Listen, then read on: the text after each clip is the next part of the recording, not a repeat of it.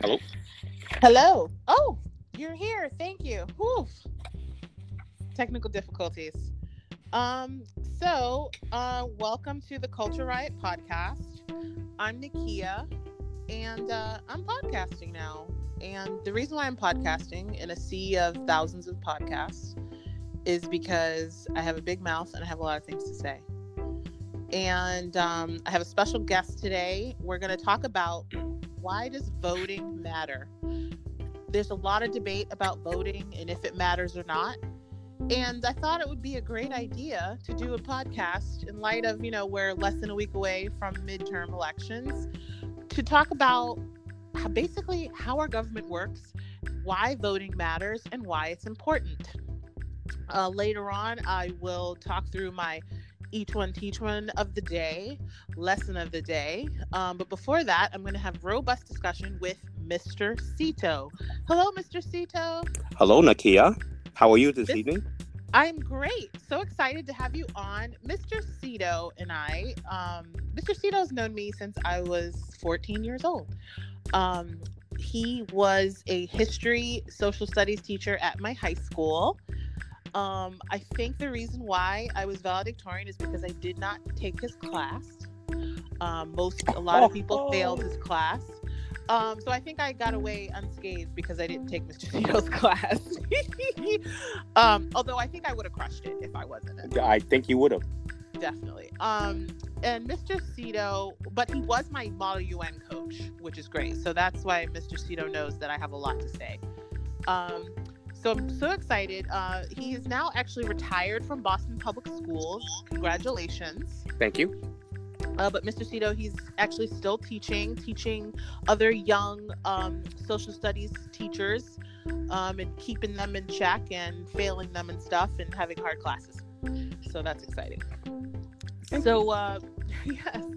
So thank you so much for joining. And Mr. Seto, you're going to talk from a Massachusetts perspective a little bit, which I think is pretty ideal because I think Massachusetts is a complex state, right? Politically, but still very liberal. But they entertain a lot of different ideas and thinking. So I think we'll have some interesting discussion.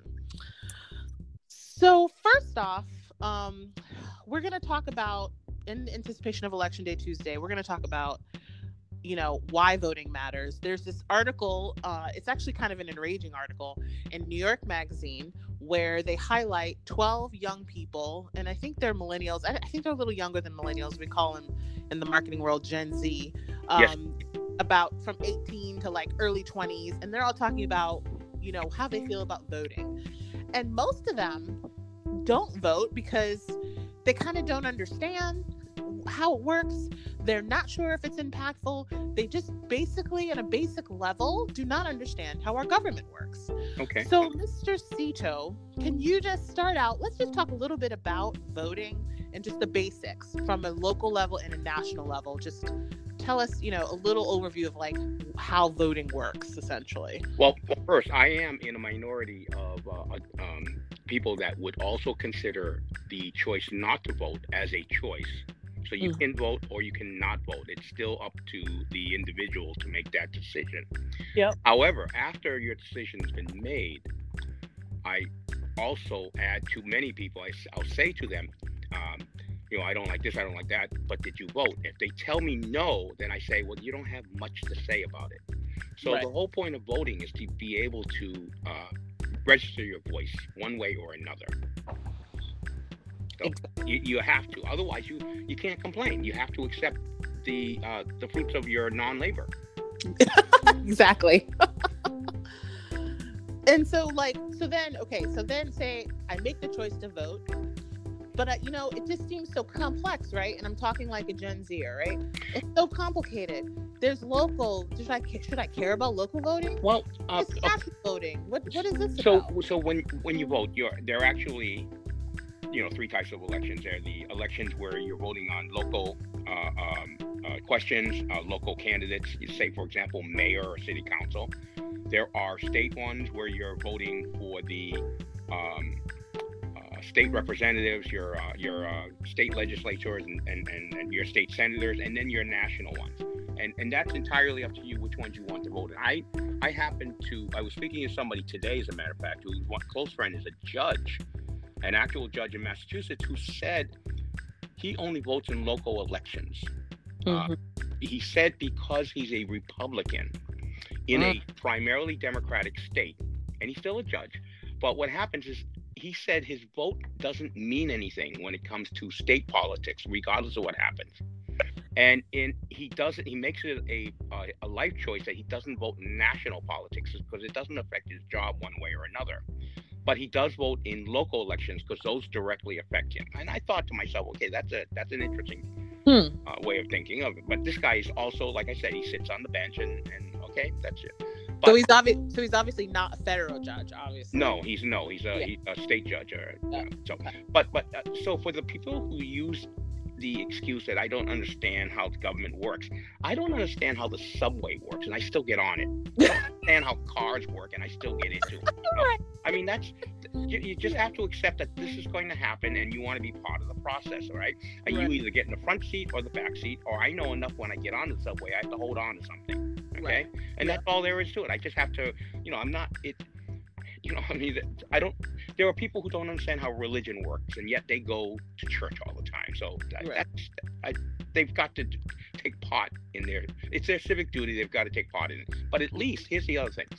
There have been times in my lifetime where I did not like the candidates. So what you do is you have short voting process. You go in, you flip the switch, and then you flip the lever again, then come right out. You have voted. You chose to zip out. If you want, go in and put Mickey Mouse or whatever. But, you've done your civic duty by showing up and taking part in the process. Right. So you say, you could always do a write-in, though? Yes, you can always write-in. A lot of people did Harambe or something. Yes. He's the popular candidate for the last couple of years, yeah. Although, I'm sorry, if you're writing in Harambe, I'm judging you. I'm sorry. No. So then, it's your choice. What are your thoughts on the impactfulness of local versus national voting? What do you think about that? Local, I mean, obviously, if you're voting for, say, city council, town council, or say little ordinances, I'll give you an example here in Massachusetts, in the town that I'm in. I live in an area that where the population is now mulling over allowing recreational drug dispensaries in their city, and that's, for some reason, that's become a very, very big issue in some towns. They're not against medical dispensaries; they're just against the recreational dispensaries. Okay, and that seems to be a big deal. It's kind of like the overrides for taxation. It only affects certain towns, and yes, those people who are local should do that. Right. Take part in that. And my community built and of course now you'll know that, but they built a $220 million high a few years back, which forced the state to rethink how much they weren't going to give communities blank checks anymore for building high schools. So now there's in Massachusetts now you can only choose from one of 5 designs, and the state will only pay 80% of it, that type of thing, instead of paying 100% like it used to, and then allowing you to build some university campus style high school. No, now you have to choose from one of these designs, and that's it. Oh wow, that will hold costs down. That of course. That's interesting. Interesting. And then what are your thoughts then on the midterms? Do you feel urgently okay, we gotta turn at least Congress? What do you think about that? Well, obviously, if your intent, and it would all depend on what your intent is for voting and how strongly you feel about the issues one way or another. One of the interesting things, first of all, the last election is the number of Thanksgiving dinners it's destroyed. What I understand, family affairs have just been absolutely devastated. People have been warning each other, okay, look, Uncle Tom is coming, so don't say this and don't say that, and Uncle Stevie's going to be here, don't do this and don't do that. You can't have political discussions anymore. And in the old days, people actually, you might have one old Uncle Steve might come in and he would say, oh, don this and don that, and people would just ignore him. But now everybody's taking part in these discussions, and they're ending up in real schisms in the family. So, that's well. How do I feel about the midterm election? Midterm elections are just as important as all elections.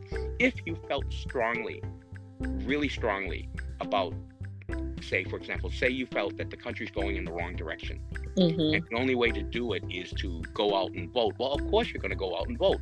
So therefore, for the youngsters who aren't voting because they don't understand it, well, you had to have been watching the news. You had to have been. So you have to make a decision one way or another. Do you have friends who are transgender? Do you have friends who are illegal immigrants? Do you have, do you support recreational marijuana? Do you think the taxes are too high? Do you think that we need new roads or something like that? So something's got to touch you. And yet all elections would then be important. Now, generally speaking, most people think the importance of this election, obviously, is to take to either maintain control of the legislature for one party, or to take back control for the other party. And that's where you are.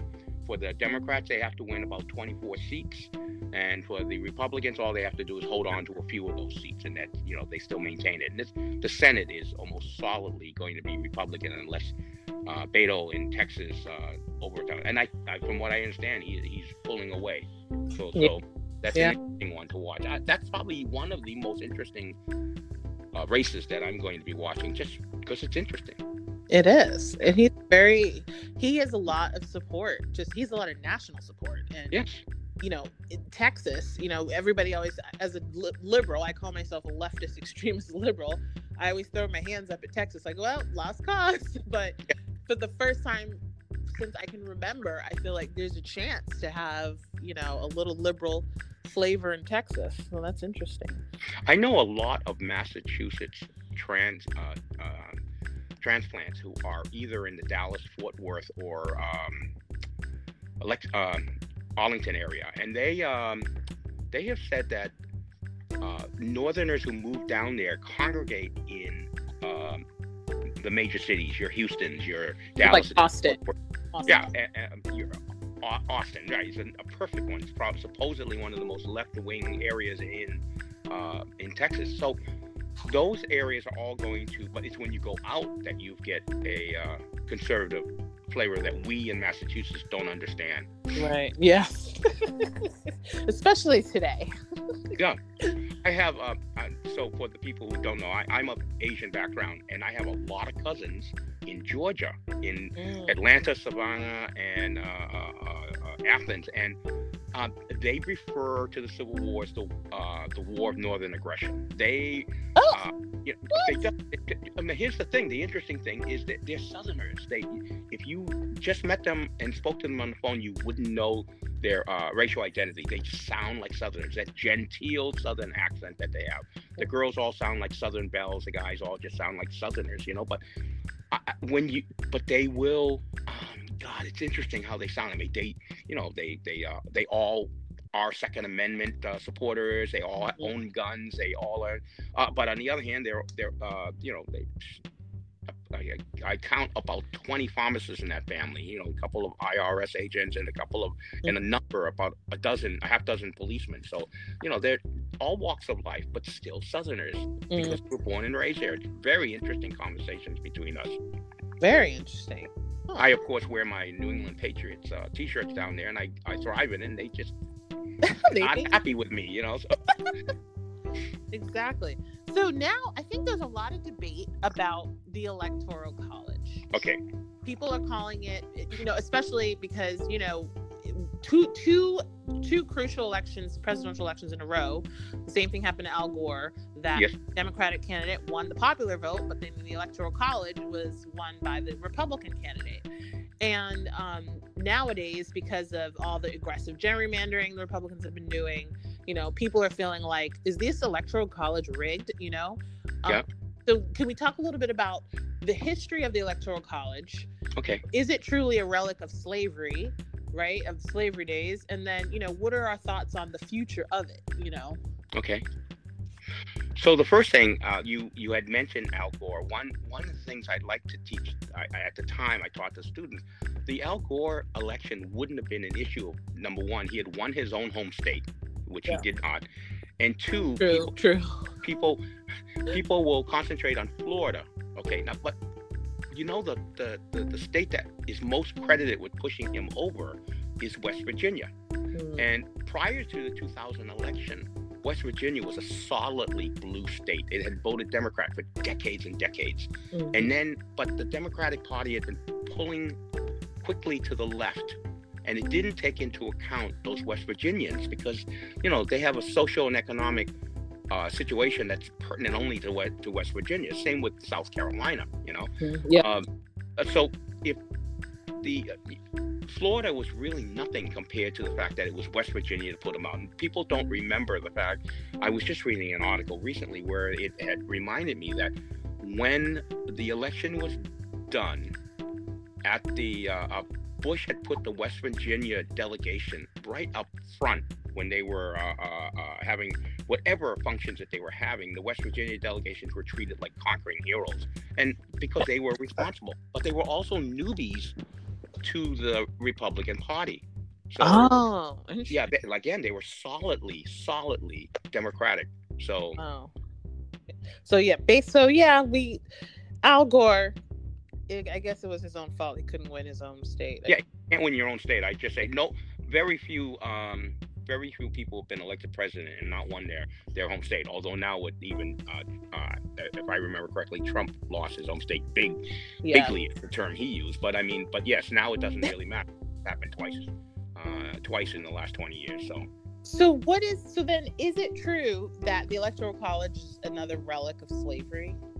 Well, anything from that era was. I mean, you're talking about a bunch of white guys who owned slaves writing up a document that was going to govern the country. When you think about it, okay, very few of those guys did not own slaves.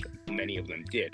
Many of the leaders of that era owned slaves. But let's talk about the electoral. To get right to the Electoral College. So, the reason I brought up West Virginia was because West Virginia was only 5 electoral votes. So, the Electoral College, the founding fathers did not trust true democracy. So you can't find anywhere in the Constitution where it states that the people are going to do this or the people are going to be doing that. But what they do, Article 2, if I remember correctly, says, each state shall appoint in such manner as the legislature deems therefore may direct a number of electors. And it doesn't say anything about how they're going to do it. It just says that it's going to happen. So the general leaders from that era didn't trust what they call the mob. Today, either side, Republican or Democrat, would not like being called the mob, but that's exactly how leaders felt about the, if I can use the term, the hoi polloi, the common people. They were just a mob of people. So it's not going to happen. We're not going to let you guys choose the. When you think about it, even the electors, it doesn't say how you're going to choose electors. So each state legislature is responsible for its own electors, which comes to another thing. So California's got about 40 million people in it, right? 55 electoral votes.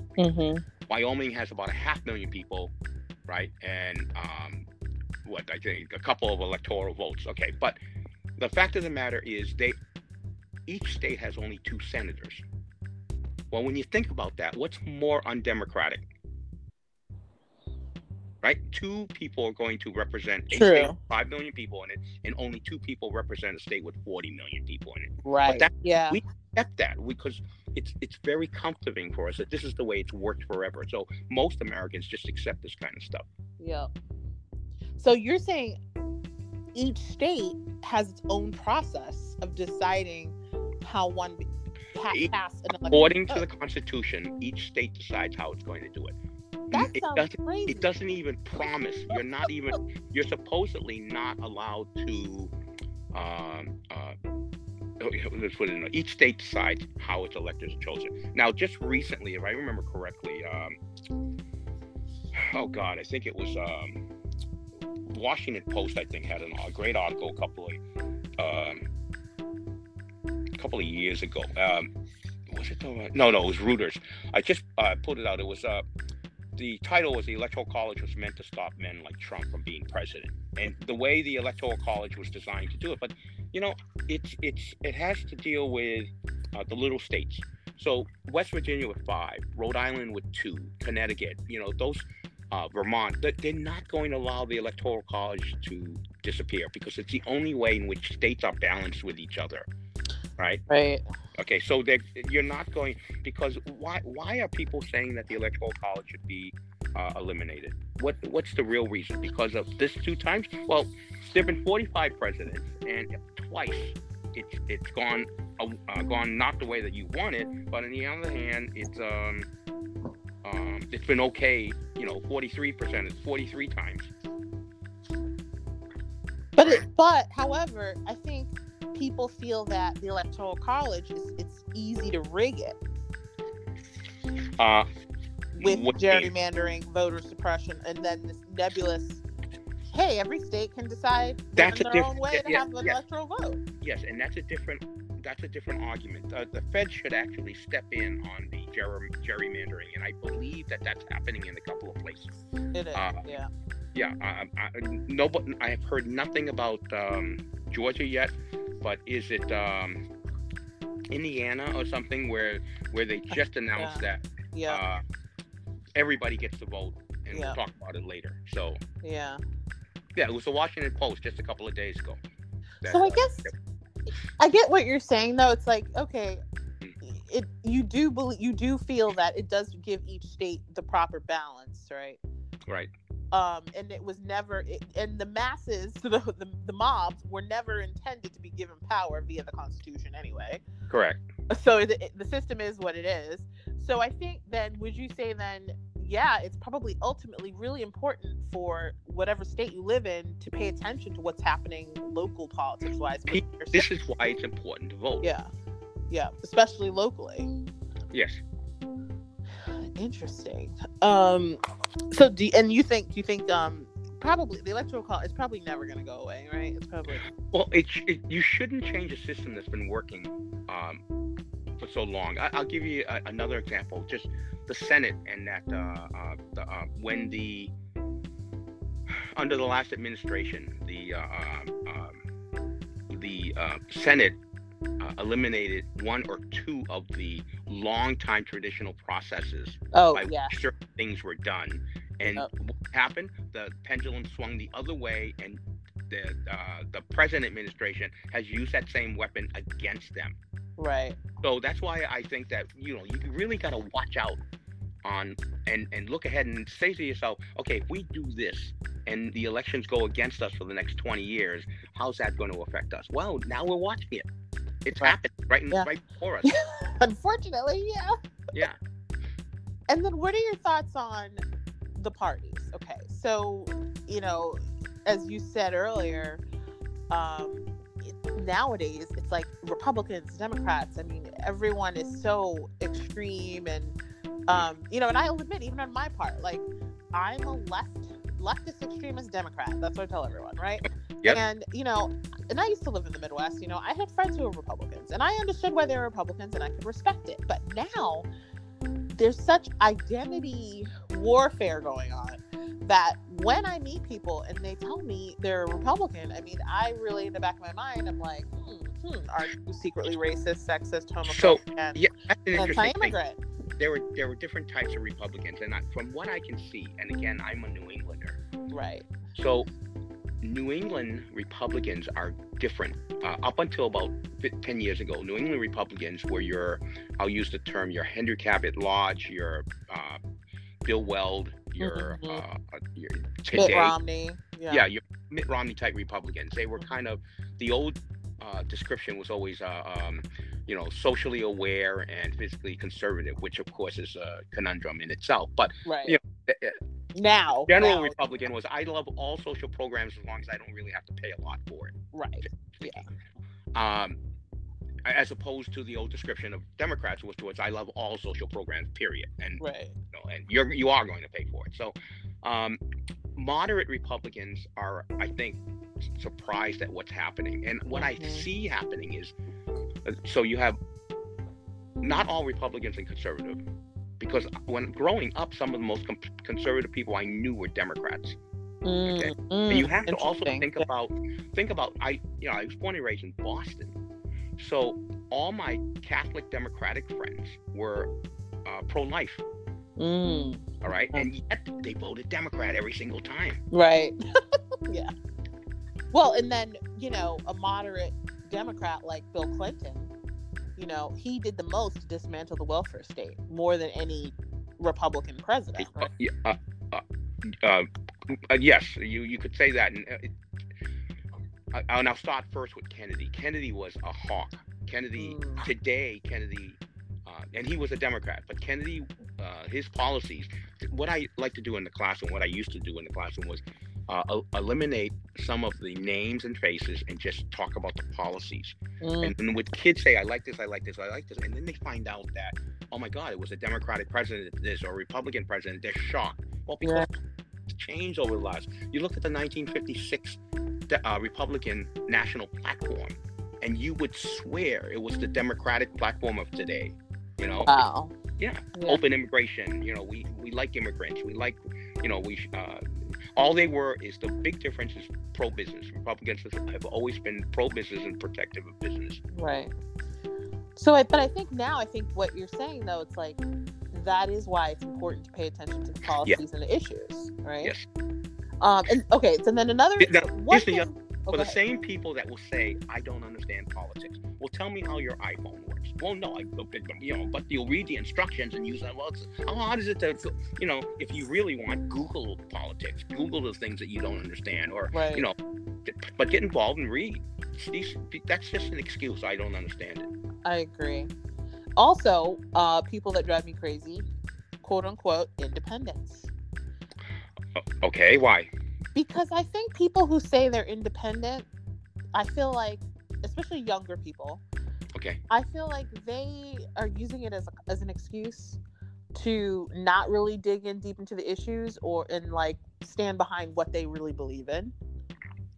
So those kids don't know what they believe in. Yeah, right. They don't know, right? And so they say, I'm independent. But then I feel like those people are the first ones to complain. And this is rampant in the Black community. So this is a great example. Kanye, I hate to bring him up as a serious notion, but he's influential. He's saying, oh, Black people don't have to be Democrats. And people saying, Black people don't have to be Democrats. And I'm thinking, if you're paying attention to the issues, you should be a Democrat. First of all. Second of all, if you're not a Democrat, you why are you complaining about the party? Because if you're voting independent, nothing's going to change because your vote doesn't count towards that party. Well, your vote will count, but it won't count towards the party. And I think that the argument about people that African Americans shouldn't be Democrats, they one way or another, I think it's could more be spoken about as being liberal or conservative. One of my close friends said to me one time, she is African American from Arlington, Massachusetts, which is a primarily white suburb north of Boston. And yet she went to Spelman. She has moved to the South, and she has constantly told me that in her church and in the South, they're very conservative. The things that we Northerners take for granted that supposedly African Americans believe in, no, they don't.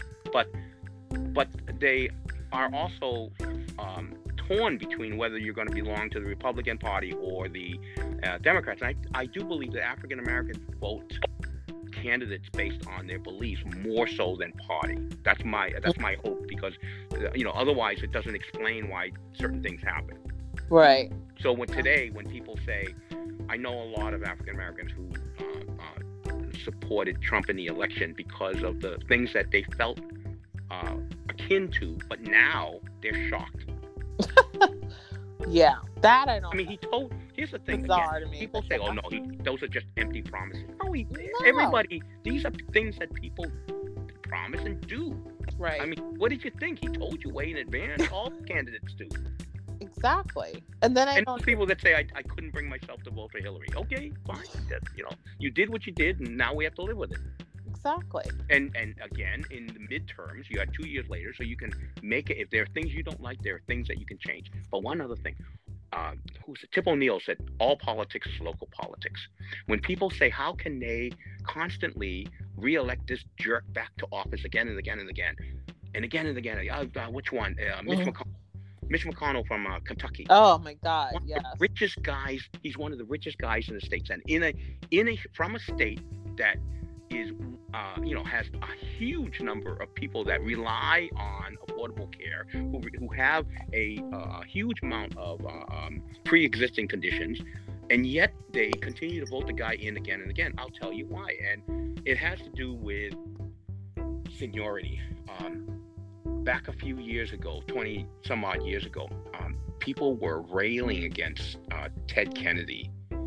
The fact of the matter is, Ted Kennedy was one of the senior people in the Senate. Mm-hmm. If you wanted to vote against Kennedy and vote a newbie in, you had to think about the fact that, right now, he's bringing home the bacon to Massachusetts. And you have to think, I may not agree with him. I may not even like him. And some people still continue to call him a murderer. But is there... He's and this is another conversation about your sins of the past and all, like Kavanaugh. I mean, he was 17 when he did the things he did. Do we hold 17-year-olds accountable for the rest of their lives? Well, Kennedy was a adult when these things happened.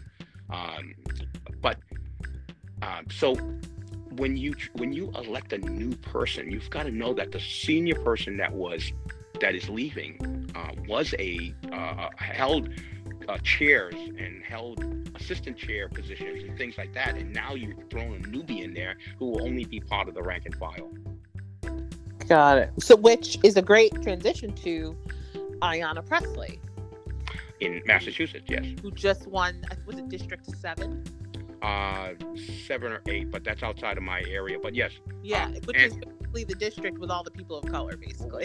Across all the What was interesting is watching the video when she was announced that she won. I almost thought that no one was more surprised than she was when she was announced.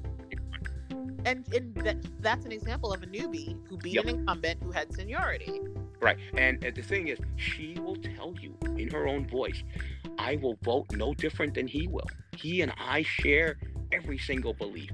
The difference is I'm a person of color, and that the electorate really to re-elect another white guy.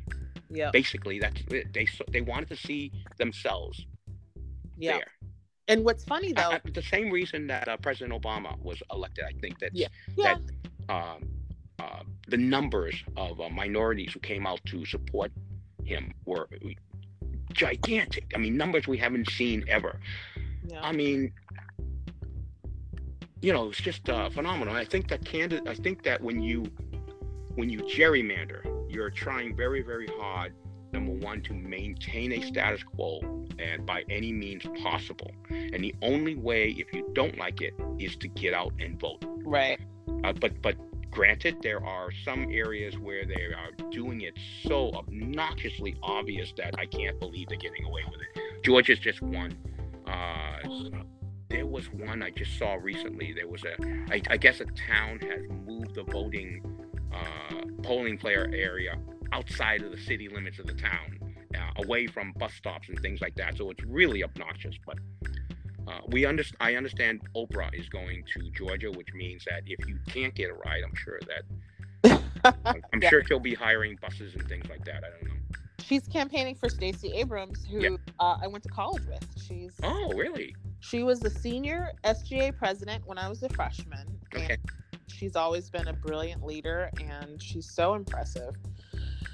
And if she doesn't win, something's wrong. Oh, yes. Yeah. She's amazing. So this has been so great. Thank you so much, Mr. Seto. You're quite welcome. Very informative, very helpful. I feel like I love having an expert talk through these issues that I think a lot of people have these conversations every day. Yes. But I love that, there's some explanation to it. And I think I'm just going to keep you on for my Each One Teach One, which is basically my lesson of the day. Thank you. my lesson of the day, I want to go back to Mr. Seto's quote about, you have a choice to vote, but if you don't vote, basically you don't have a voice. You don't have anything to say, right? Right. So, just vote and exercise your right. It's your civic duty, and have a voice, basically. And let's all remember that on November 6th. Thank you so much, Mr. Seto. I hope you're enjoying your retirement. I am trying. Boston school system. I am trying to. You're trying to.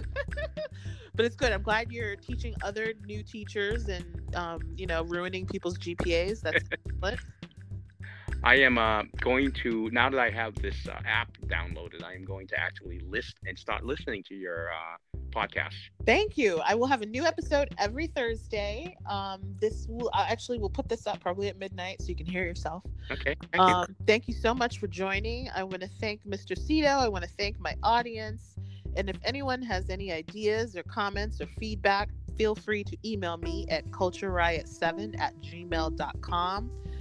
Whatever system you're listening to this podcast in, please leave a review, give us some pointers, give us ideas. And next week, I will revisit our intersectional feminism discussion that we started last week in my inaugural podcast. Make sure you check that out, Mr. Seto. I will. And thank you to everyone, and good night. Thank you, Mr. Seto. Bye. Bye-bye.